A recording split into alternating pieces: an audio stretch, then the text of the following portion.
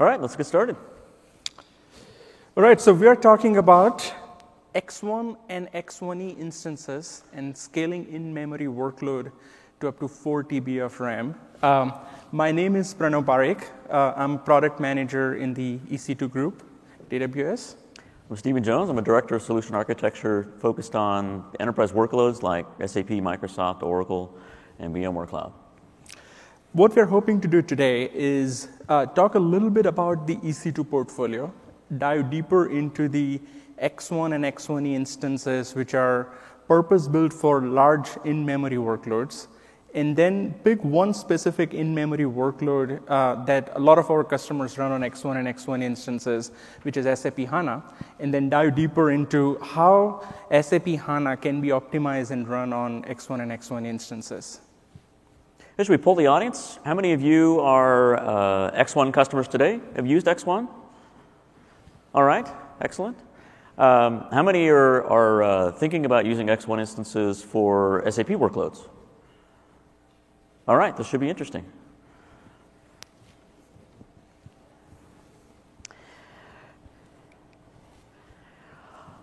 All right, so I'm sure many of you are familiar with Amazon.com. It's a small retailer based out of the Pacific Northwest.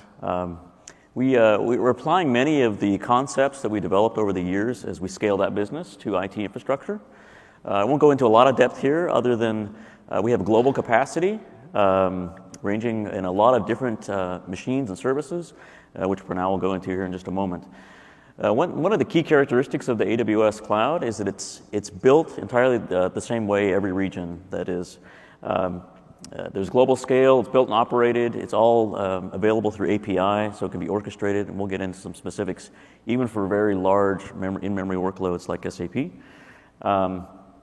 It's future-proof, meaning SAP customers, enterprise customers can actually build and plan for starting with small workloads and scaling to very massive workloads, and we'll talk about what that looks like here in just a moment.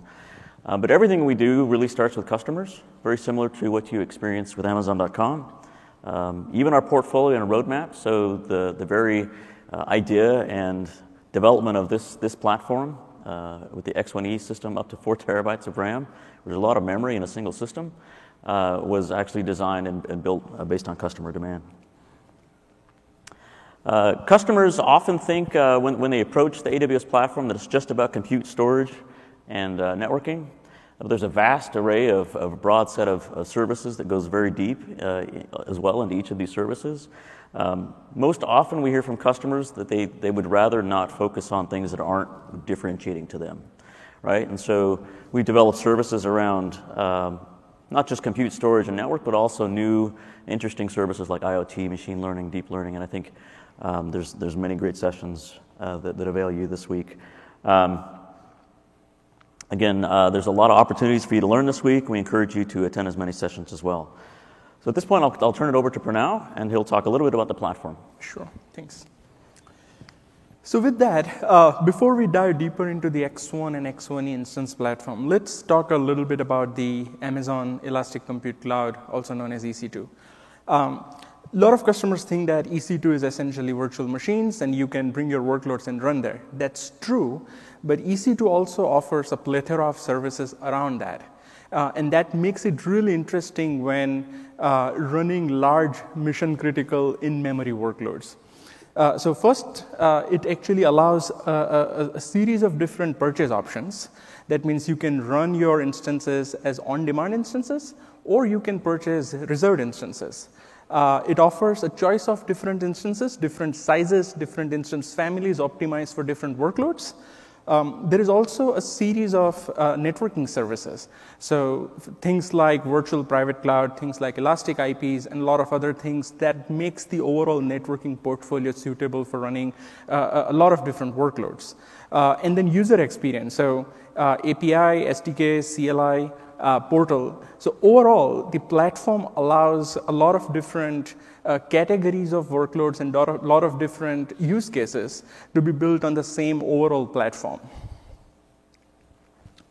So with that, let's talk a little bit about the instance families. So when we started EC2 in 2006, we started with one instance. We eventually called it M1. Then we realized that there are a lot of other workloads and a lot of other use cases that don't fit well into that M1 instance family. And with that, we started launching different instances optimized for different workloads. Today, we have general purpose, compute optimized, storage and IO optimized, accelerated instances, and memory optimized instances. What these instances do is it allows you to pick the right infrastructure for your workload. If you go to the documentation and look at all of these instances across all of these generations, it might look a little bit overwhelming. But the best way to conceptualize this is look at your workload and see if your workload is constrained by compute, memory, storage, or something else. If your workload is constrained by compute, that means you might want to start with the compute optimized instances that offers you the best compute capability. If you have a workload which, for example, your in-memory workloads that is constrained by the amount of memory you have in the system, then you might want to start with the memory optimized instance. And once you pick the instance family based on your workload, then within that instance family, you have the ability to select different sizes and figure out what size actually works well for you. And the flexibility that the platform provides around selecting one size, deploying your workload, and then moving that to another size seamlessly makes it risk-free in terms of trying a specific instance size or a generation. So today, we're going to specifically talk about the X1 and X1E instance family. So this was just the background to make sure that we're aligned in terms of what we are talking about today. So talking specifically about X1 and X1E instances, these are optimized for large in-memory workloads and other memory-intensive workloads. We had a lot of customers running in-memory workloads on R4 instances. And then we got feedback that we need higher memory. We want to scale our memory beyond what R3 and R4 instances offer. So we decided to build this X1 instance family, specifically for in-memory workloads and specifically for in-memory databases like SAP HANA. As we started talking to customers, we realized that there are a lot of other use cases where it actually provides a lot of flexibility and optimization, specifically around big data processing, like Apache Spark or Presto. In-memory analytics, a lot of our customers are running in-memory analytics workloads so that they can analyze the data in memory in real time. And the smaller X1E sizes, which start from X1EX large size, also allows a great solution for running high-performance enterprise-class databases like Oracle and SQL. So overall, these two instances, they provide a really good collection of infrastructure for running memory-optimized and memory-intensive workloads. So let's dive a little deeper into the X1 and X1E platform.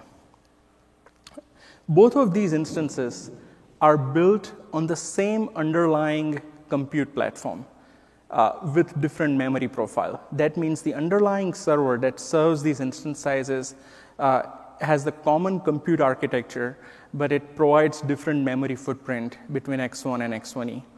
The key difference between X1 and X1E instances is the CPU to memory ratio. The X1 instances offer roughly 1:16 vCPU to memory ratio. So as you can see here, for 1 TB of memory, you get 64 vCPUs. So X1 instances offer two sizes, 1 TB of memory and 2 TB of memory.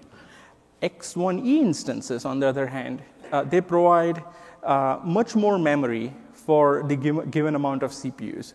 So considering that it's the same underlying platform, it still offers the same 122 vCPUs, but offers 1:32 vCPU to memory ratio. And we have total 6 X1E instance sizes, starting from 4 vCPU and 122 gig, going up to 128 vCPU and 4 terabyte. Specifically about the CPU and the compute platform, this particular platform is purpose-built for highly resilient, mission-critical in-memory workloads. We chose the Intel E7 CPU, which is optimized for enterprise-class database workloads. It offers Intel AES-NI and TCX.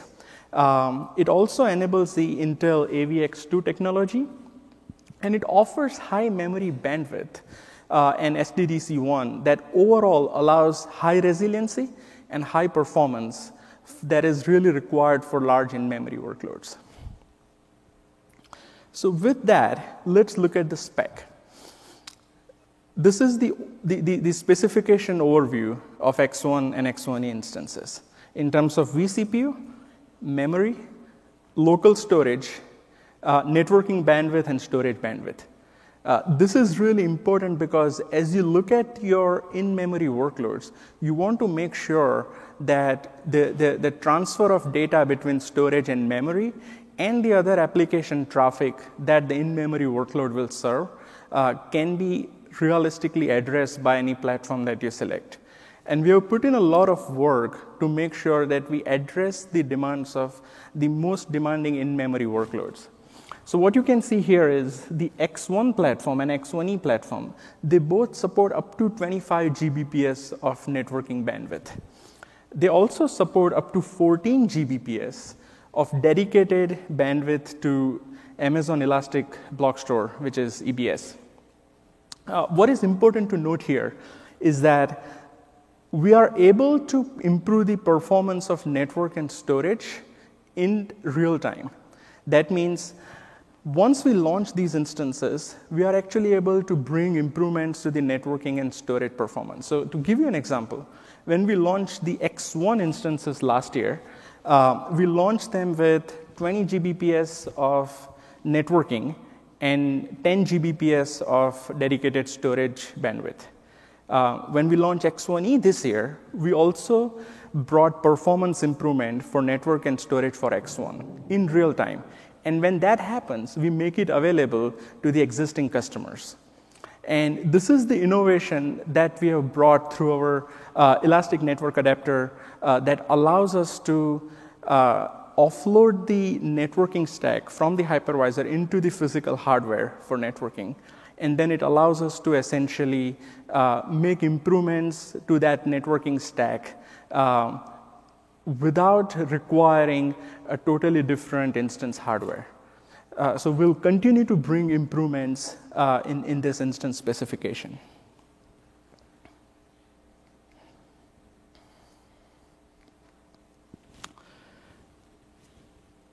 So let's talk a little bit about the underlying compute platform. It's a 4-socket Intel E7 platform. The 128 vCPUs are served by 32 vCPUs per socket and 976 GB of memory per socket totally gets you to the 4 terabyte of RAM. When we started building this, we put in a lot of effort to make sure that we can support NUMA-optimized workloads, and we can provide high memory bandwidth and low latency while accessing distant memory. We have done exactly that.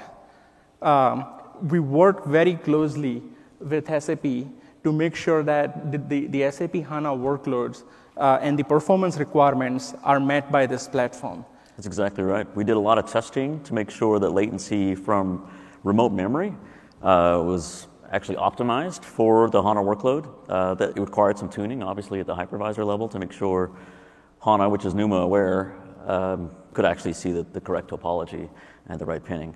The other thing that we did is we actually leveraged a homogeneous and symmetric placement of DIMMs across each of the sockets, again, specifically to make sure that we have the correct bandwidth, throughput, and latency from a memory perspective. So this is the largest memory available on EC2 today. And this is the compute platform that also serves the smaller memory sizes. So we talked about the specifications, but specifically for this largest instance size, It offers 4 TB of RAM. That means you can scale up your in-memory workloads, for example, SAP HANA, up to 4 TB in a single instance. You don't have to start with 1 terabyte instances and then scale out. If your workload supports scale up, you can scale up to 4 TB. It offers 128 vCPUs, which in our experience is a lot of compute for these kind of workloads. And right now we're shipping with 25 Gbps of Elastic Network Adapter and 14 Gbps of dedicated bandwidth. Also very important, we also have local SSD stores. This is non-persistent storage, just like your local storage in the server, that's available to these instances. With that, let's talk a little bit about storage. So let me ask a question. How many of you are over-provisioning storage today in your on-prem environments? Over-provisioning either in terms of capacity or in terms of IOPS or throughput or any other metric? Yeah, exactly. So when we think about running large enterprise in-memory workloads, we also want to make sure that we provide an environment that allows the most optimization, not in terms of performance, but also in terms of flexibility and cost. We have a lot of different choices in the Amazon Elastic Block Store EBS product. And what this allows is essentially a collection of storage portfolio or storage services that allows you to start with one particular storage volume type and then select the right volume type as you change or evolve your workloads. So specifically, by the way, both of these instance types, X1 and X1E, are EBS optimized by default. And for anyone who is not familiar with that terminology, that means we have dedicated network pipe going to EBS for both of these instances. So we have two main categories of EBS volumes, SSD-backed and hard drive-backed. In case of SSD-backed volumes, we have provisioned IOPS, which allows guaranteed, consistent IOPS performance. And we have general-purpose SSD volumes, GP2, which essentially allows, which provides enough IOPS for general-purpose workloads. So when we launched IO1, we allowed customers to select how many IOPS they want, and for that IOPS, we provided consistent performance. Based on the years of understanding the customer behavior and workload behavior, we realized that most workloads can work with a certain number of IOPS. And based on that understanding, we also launched the GP2 volume that allows most workloads to get the sufficient performance at a reasonable cost. Now, if you have, if your workload is more throughput optimized, and if you have large block IOs and serial IOs, then you might want to also consider the ST1 volume, which provides very similar throughput profile compared to the IO1 volumes, but at a more optimized price point. The SC1 volume is essentially the coal volume that allows multiple different use cases like backup or log volumes, which are not really required to have large amount of IOPS. So with that, let's move on. When we launched the EC2 instances, one of the key features that our customers loved was the ability to spin up and spin down on demand and have the elasticity as they need.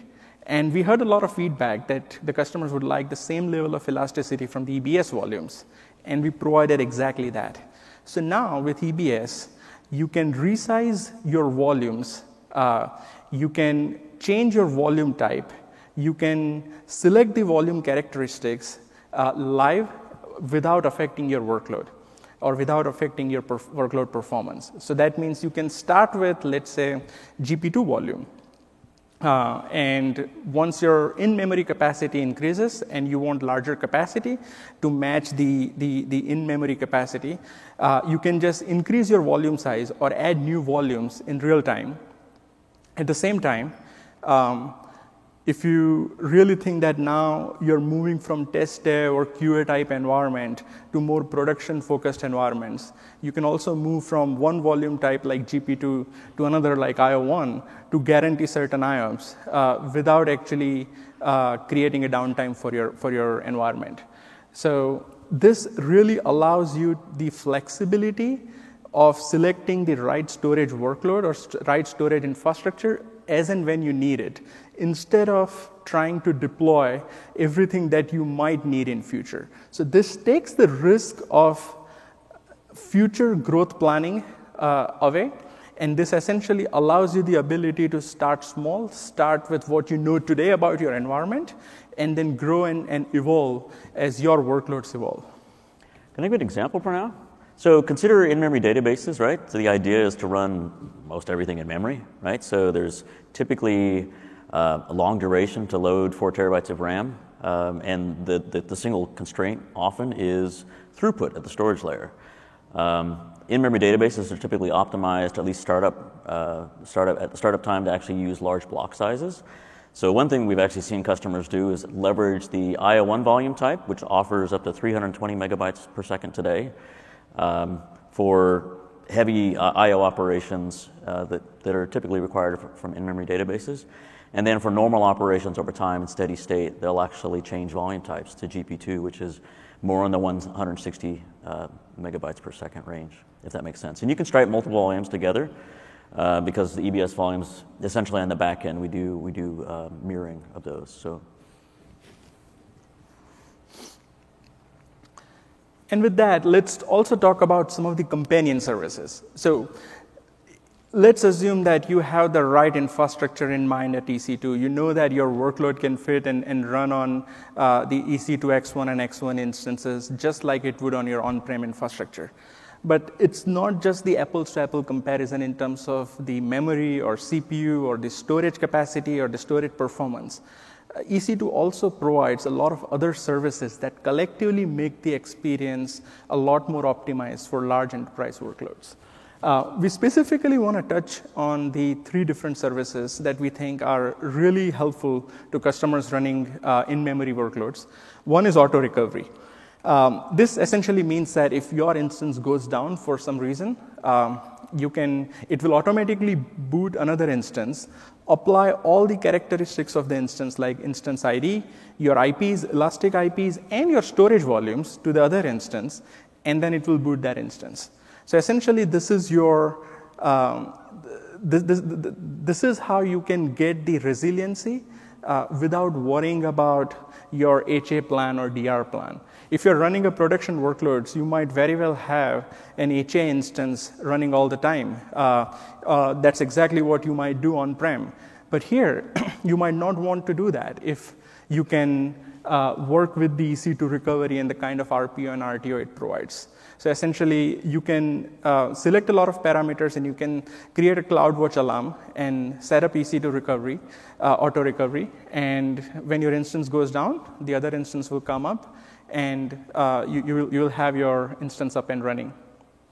Same way with auto scaling.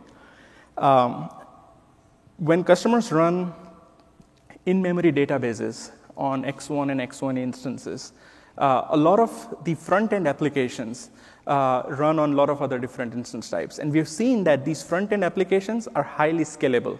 That means with demand, these applications scale exponentially over time.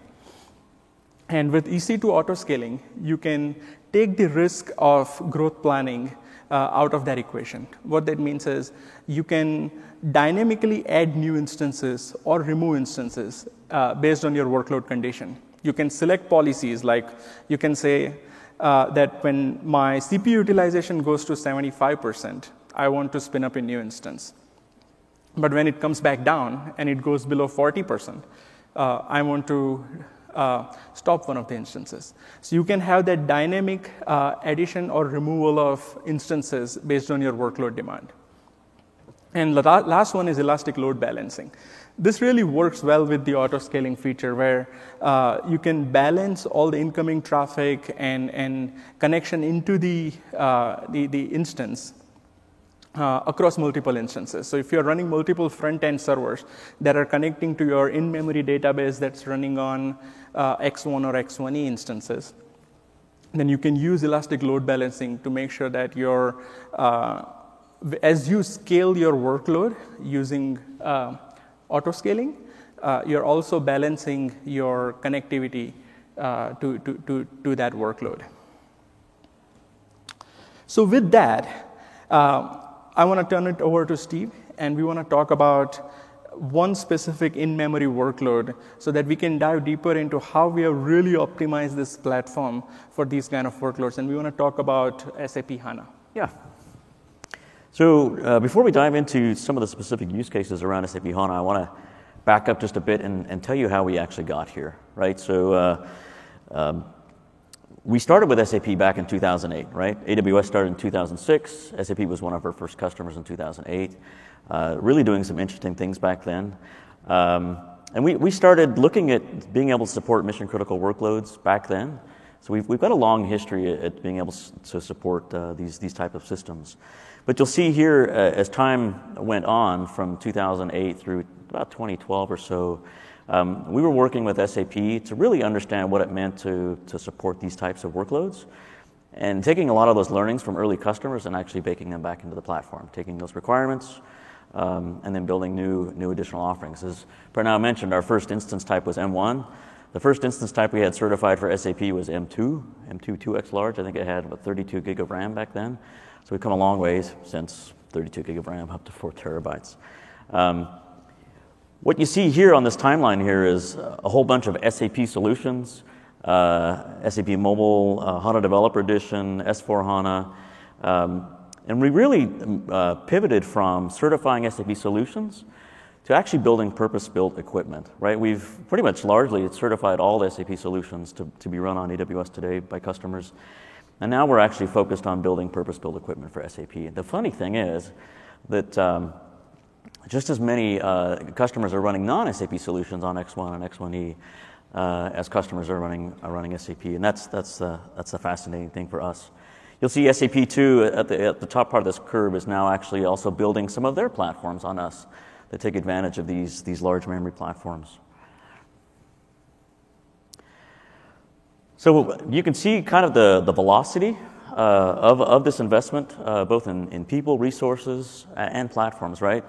We could have taken off-the-shelf equipment and put it in a colo facility and connected it up through Direct Connect and had that as a solution. But when we went to talk to customers, this was not the experience they wanted, right? They told us they needed flexibility, cross-pricing, purchasing options, as well as deployment vehicles, and they didn't want something that felt a whole lot different, if that makes sense.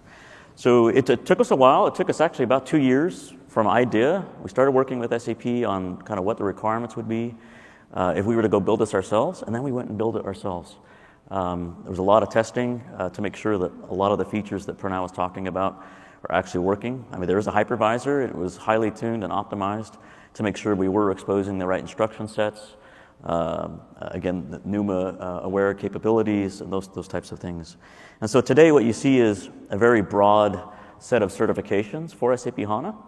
So today we can support, as we've indicated here, up to 4 terabytes in single scale-up systems. We also completed work that will allow us to support very large distributed clusters of SAP HANA systems up to 50 terabytes. Now, I have to be honest, there's probably not a lot of customers out there that need 50 terabyte clusters, but there are some.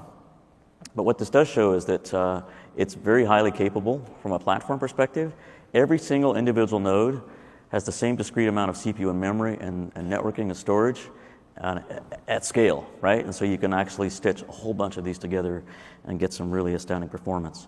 Just to give you an idea, a benchmark we recently completed with this 50 terabyte cluster, we loaded almost 47 billion records into this database. It was a very massive amount of data.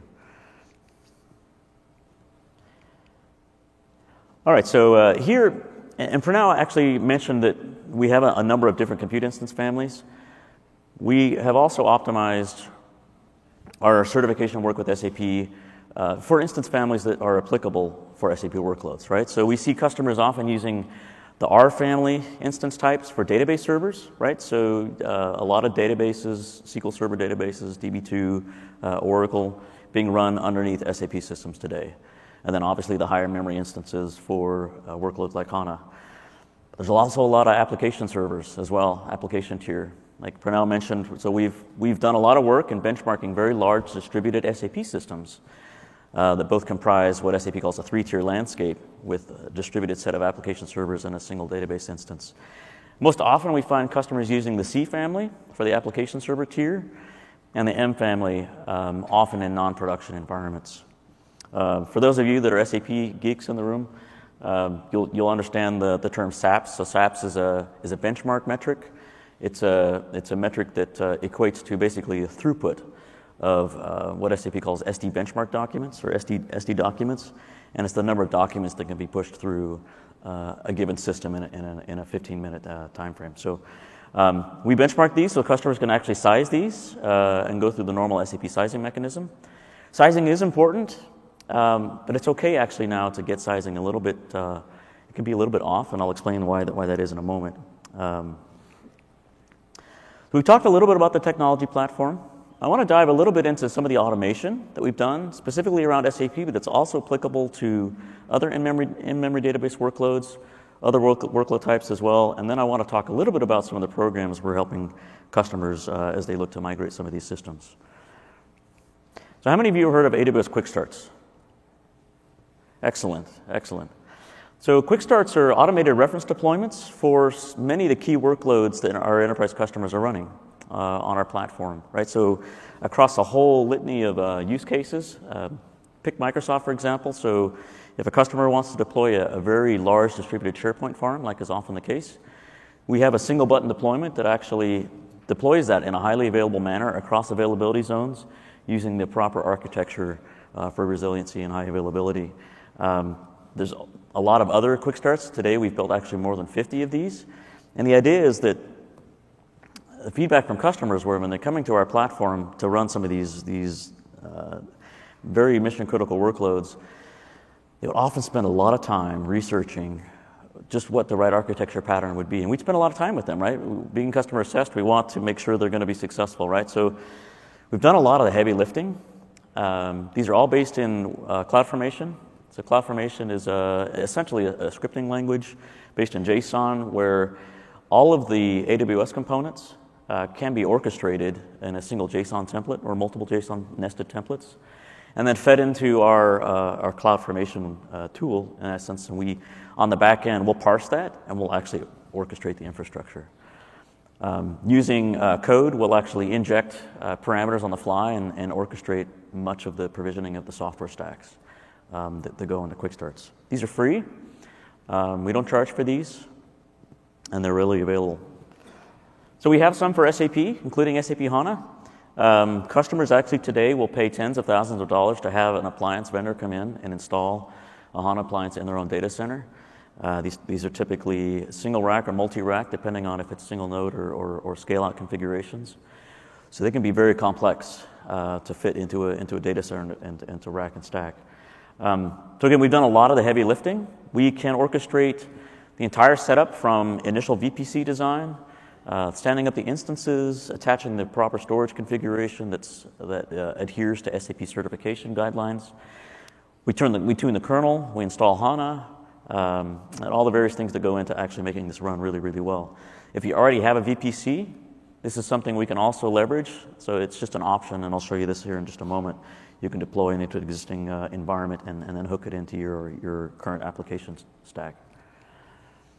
We've also developed what we call the NetWeaver Quick Start. So NetWeaver, for those that aren't familiar with SAP, is the application stack that most of the SAP modules run on top of, right? So customers who are running ERP are running on a NetWeaver application server, right? And so we've automated the entire setup of this application server as well.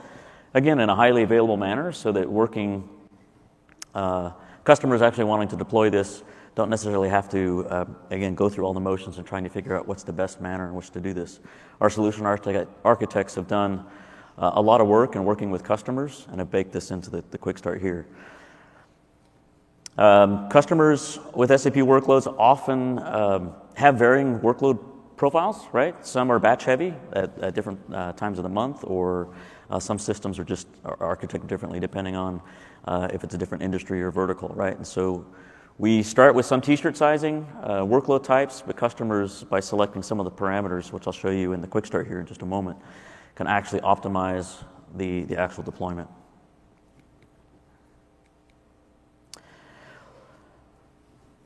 So let's actually dive into this now. I'm going to ask you to strap in just a bit because so the HANA Quick Start itself, end to end, runs about 30 minutes, right? So I'm not going to make you sit here for 30 minutes to watch the HANA Quick Start. The NetWeaver Quick Start end to end runs about 3 hours. I'm also not going to ask you to sit here for 3 hours and watch that either. So what we've done is we've recorded it, we've cut it out, we've cut out a lot of the processing steps, the software installation, so you can actually see what the process looks like. So let's dive in here. So like I mentioned, this is based in CloudFormation.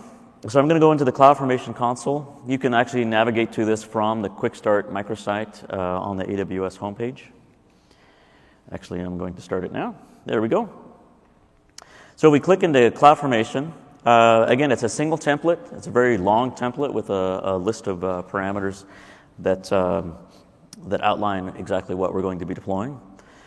Here I'm actually going to paste in a URL that has a link to the template. Again, this is not necessarily something you have to do if you navigate to from the AWS homepage. Here we're going to actually just give the stack a name. All the resources that get created with this CloudFormation template, this quick start, will be tagged with this name so that you'll actually be able to identify the resources that were created along with this. We've actually separated some of the parameters that you can define into logical groupings. So this first set of groupings has to do with networking, the infrastructure. So here I'm actually selecting availability zones where I want to actually distribute my application tier. I'm going to choose 2 for a highly available architecture. You can see here I've outlined the VPC CIDR block and subnet CIDR ranges as well. For the HANA server and storage configuration here, I'm choosing SUSE Linux 12 SP1. Here I'm actually passing in or actually naming the HANA server itself. This will actually be pasted or passed into Cloud Init actually as we do the deployment. I'm choosing a 2 terabyte instance, X132 extra large. Choosing to deploy one. You can actually deploy clusters, as I indicated earlier, of SAP HANA systems. You can choose to enable encryption of the EBS volumes or not. I'm going to use the GP2 storage volume. You can choose IO1. And remember, you can change this on the fly after the fact. Now, we don't have distribution rights for SAP software. So as customers, you need to download this software and place it into an S3 bucket or a location of your choosing. You just need to tell us where that is, and then we'll orchestrate the software install for you. And this is all done within your account, so it's not like we ever have access to that software. Now I'm into the SAP application tier cluster setup. I've chosen an operating system there as well. I've turned on EC2 auto recovery. So in case there are any failures there, it'll automatically just recover that for me. I named the host. For those of you that know SAP lingo here, I'm able to set things like the system number, the system identifier. Again, completely customizable. We use Systems Manager parameter store to actually securely store the passwords. So the passwords that you set in here are passed into the parameter store for secure handling. Similar thing with the software for the NetWeaver stack. You just need to tell us where you put it. And you can actually choose whether or not to install the SAP software or not. If you want us to orchestrate that for you, we'll absolutely do that. But if you just want us to set up the infrastructure, you can select no. We have some auto-scaling capabilities, as Pranal mentioned. And this actually allows you, again, to turn on auto-scaling for the application tier if that's something you would like to do. You can choose how many application servers you want to auto-scale up to, and the workload type, whether it's dialog, which is dialog is typically user heavy, right? User interaction heavy, or batch. We deploy an RDP instance, so you can remote desktop into this working environment. We also provision a Linux Bastion host for secure SSH access as well.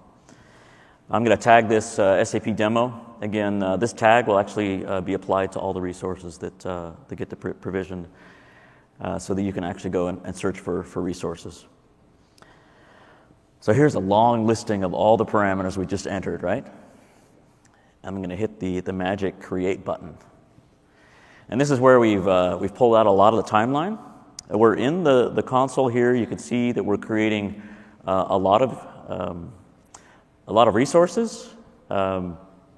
Here what we've done is we've actually split up each of the creation scenarios, the HANA database, the actual VPC setup and creation, the application server into different stacks. So you can actually take this, customize it as you see fit, use what you like, and throw out what you would like as well. Here you can see that end-to-end, the process itself took just about 3 hours. So again, I didn't want to actually put you through that, but you can see that we can actually orchestrate a lot of infrastructure configuration in a very short time period. These are the actual virtual machines that were created, including the HANA master there you see is the 2 terabyte instance. We've got our Linux and our Bastion server. So what I'm doing here is I've actually remote desktop into the Windows server that we deployed. We installed HANA Studio so we can actually look and see the resource utilization for HANA. Here you can see I've got just about 2 terabytes of RAM for this X132 extra large instance. The HANA host name was actually passed in correctly. You can see that we're using SUSE Linux as we selected as well. If I go to the landscape tab, these are all the various HANA services that are actually running at the operating system level, and it is exposed up through the HANA Studio. For those of you that know SAP, I'm going to log into SAP GUI now, since we actually orchestrated the install of the SAP Application Server tier as well.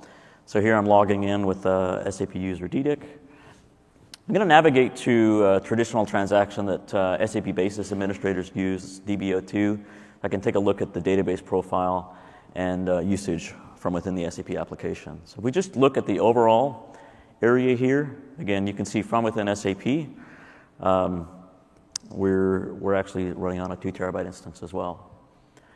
Also from within SAP, you can see that all the storage configuration, all that is actually surfaced up into the SAP application layer as well. So your basis administrators who are used to actually administering SAP systems from within the SAP application, all that information is still exposed into the SAP application layer as well. So let's just dive into maybe a real-world example here really quickly. So we had a customer, Fairfax Media, based in Australia. So they started with us on an instance type R3 when they went into production with their BW environment. And they started with what they thought was reasonable, right, 244 gig instance. Within 6 months, they quickly realized they were outgrowing this. At that point, our next instance type that was available was the 2 terabyte instance. We had not released the 1 terabyte instance or the R4 half a terabyte instance yet. So they quickly scaled up using a simple stop-start exercise, which we'll show you here in just a moment, and it took them less than an hour, right? So consider what this would actually look like in an on-premise world, right? We're looking at potentially data migration or significant downtime to have a hardware vendor come in and stick additional memory in a system if it would accommodate that. So it's a much different value proposition. The customer is actually taking advantage. Renata, you want to talk just real quickly about how this works? In that exact process that Steve just described and how it would actually occur in an on-prem environment, working with vendors, selecting new hardware, migrating your workload to the new hardware, that would be a totally different process and a totally transformative one in EC2. So let's say you are running your SAP HANA workload, or for that matter, any other in-memory workload on X1 instances today that offers 1 terabyte and 2 terabyte of memory. Let's say you start with 1 terabyte of memory. Now you realize after 6 months that you're running out of memory and you need more memory capacity. How do you move to a larger instance, let's say to a 4 terabyte X1E instance? It's pretty simple. You turn off your application, you shut it down using your standard console or API method. Then you go to the console or to the same API, and you can change the parameters of that instance. You can change the instance to the new instance type, which is, let's say, the 4 terabyte X1E instance. And then that actually maps all the instant attributes from the old instance to the new instance, including your storage volumes and your IP addresses and everything else. And then you boot that new instance, and then your SAP HANA is now running on 4 terabyte instance. It's that easy.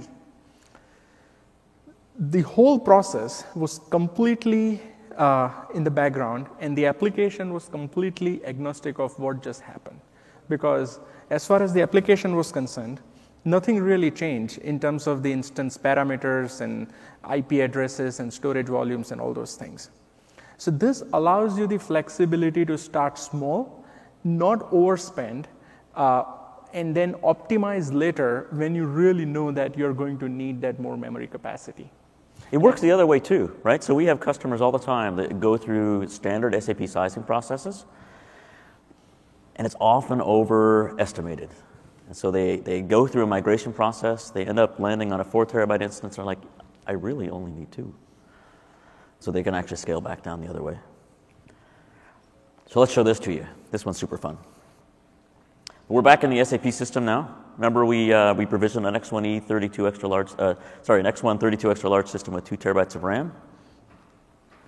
So what we're going to do, I'm going to actually leave SAP up here, and I'm going to SSH into, I'm going to go through my Bastion host. I'm going to SSH into the HANA database server. So I'm going to switch users to the database administrator user. We're just going to take a quick look here to make sure we're on the right system. Okay, this is my 2 terabyte system here. You can see here that it's roughly 2 terabytes. We do a quick process listing. You can see the HANA is up and running. HDB info shows me again the process tree, which we saw within HANA Studio just a minute ago. I'm going to stop the database using HDB stop. And that's all I'm going to do on that instance. And I left the application server up and running. Now, SAP customers, obviously, we're going to do this during a maintenance window, but I want to show you what the effect is of what we're doing here. So now I'm back in the AWS console. I chose my HANA system using the X1 instance. I'm going to stop it here. And this is about a 2 to 3 minute exercise. So it doesn't take much time at all. We wait for this to stop. And then once it's stopped, again, I can either issue an API call, or I can just choose off the actions list here, changed instance settings. So here I'm able to choose any number of instance types, right? There's a lot of them. I'm going to scale up this time. I'm going to go up to 4 terabytes of RAM. Just say apply. Again, that's all I have to do. From here, I'm just going to say action start. And then again, wait for another 2 to 3 minutes. It's that simple.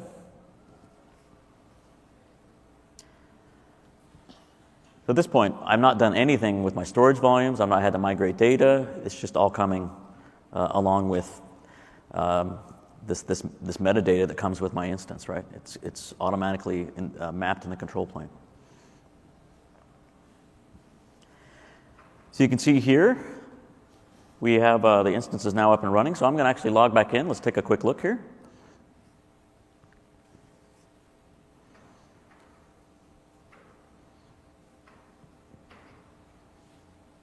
You see it's up and running here. So we're back on the Bastion host. I'm going to SSH back in now that the system's back up. I'm going to switch users back to the database user. Let's see how long the system's been up. Okay, so it just booted, so it's not been up for too long. And now we're going to actually see how much RAM is available. Look at that, just about 4 terabytes of RAM.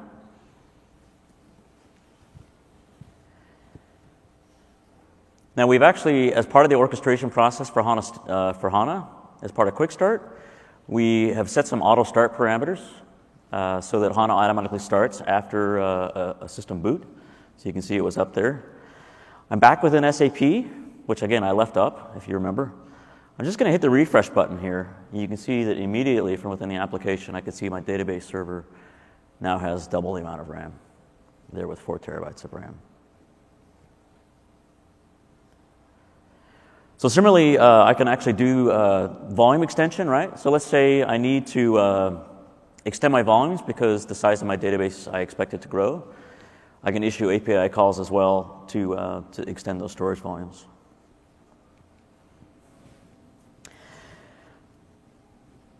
So I want to talk just a little bit about some programmatic stuff that we've been doing with SAP as it relates to moving these mission-critical databases and helping customers do this. And it's a combination of this program as well as tooling. A lot of customers have questions about HANA and if it's right for them from a timing perspective. I don't know how many people are aware that in essence we've got a tool that SAP has had over the years. It's called DMO for System Move, excuse me. Prior to just recently, it used to be that if you were going to migrate an SAP system on any database to HANA, it would actually require close proximity, right? So you would have to have some sort of hardware in your data center in order to accommodate the move. So working with SAP, we're actually able to now extract or dissect the extract process from the import process, such that we can do some interesting things and we can automate a lot of this. And this is part of what we call the Rapid Migration Program or FAST program. And the idea is to help a customer experience a copy of their production system on AWS in record time so that they can get answers to questions like, what does my ECC system look like on top of HANA? Does my month-end process run any faster? And help make that business case for when it makes sense for them to actually move. We've done this with a number of customers now.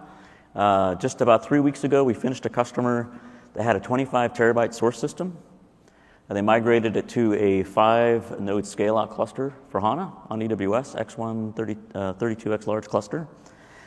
The actual migration time took us about 42 hours end to end, so highly optimized. We've had some customers with single-node systems in the 2 to 3 terabyte range. We've been able to actually get that down to about 29 hours. And we're learning that we can actually parallelize the export and the import process at the same time. So this is a program that we're actually working together with SAP, our professional services, and also training partners on how to execute this program for customers. So here's just a high-level diagram on how this works. The DMO for System Move is actually SAP software that any SAP customer has access to. It comes with their SAP licenses. It's not something that has to be paid for in addition. This can be deployed on premises, on a spare application server, or can actually be deployed on AWS. It doesn't really matter where you put it. As the export is occurring, you can be spinning up the infrastructure on the target side using the quick starts. The other thing that's really interesting with DMO for System Move is that it's actually converting the system to a HANA format as it's being exported. Not only can it convert the system to a HANA format, it can also upgrade at what SAP calls enhancement packs or versions, and it supports going all the way back to very old R3 versions.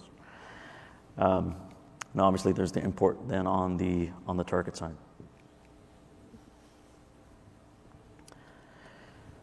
So this is happening, right?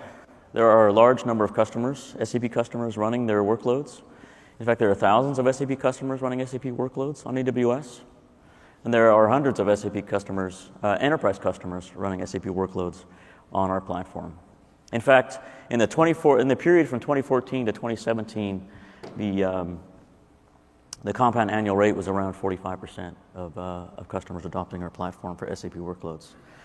You'll see and recognize many customers up there like Bose, Hoya, Zappos, BP, doing big things. Running SAP on AWS, there's some subtle nuances to it.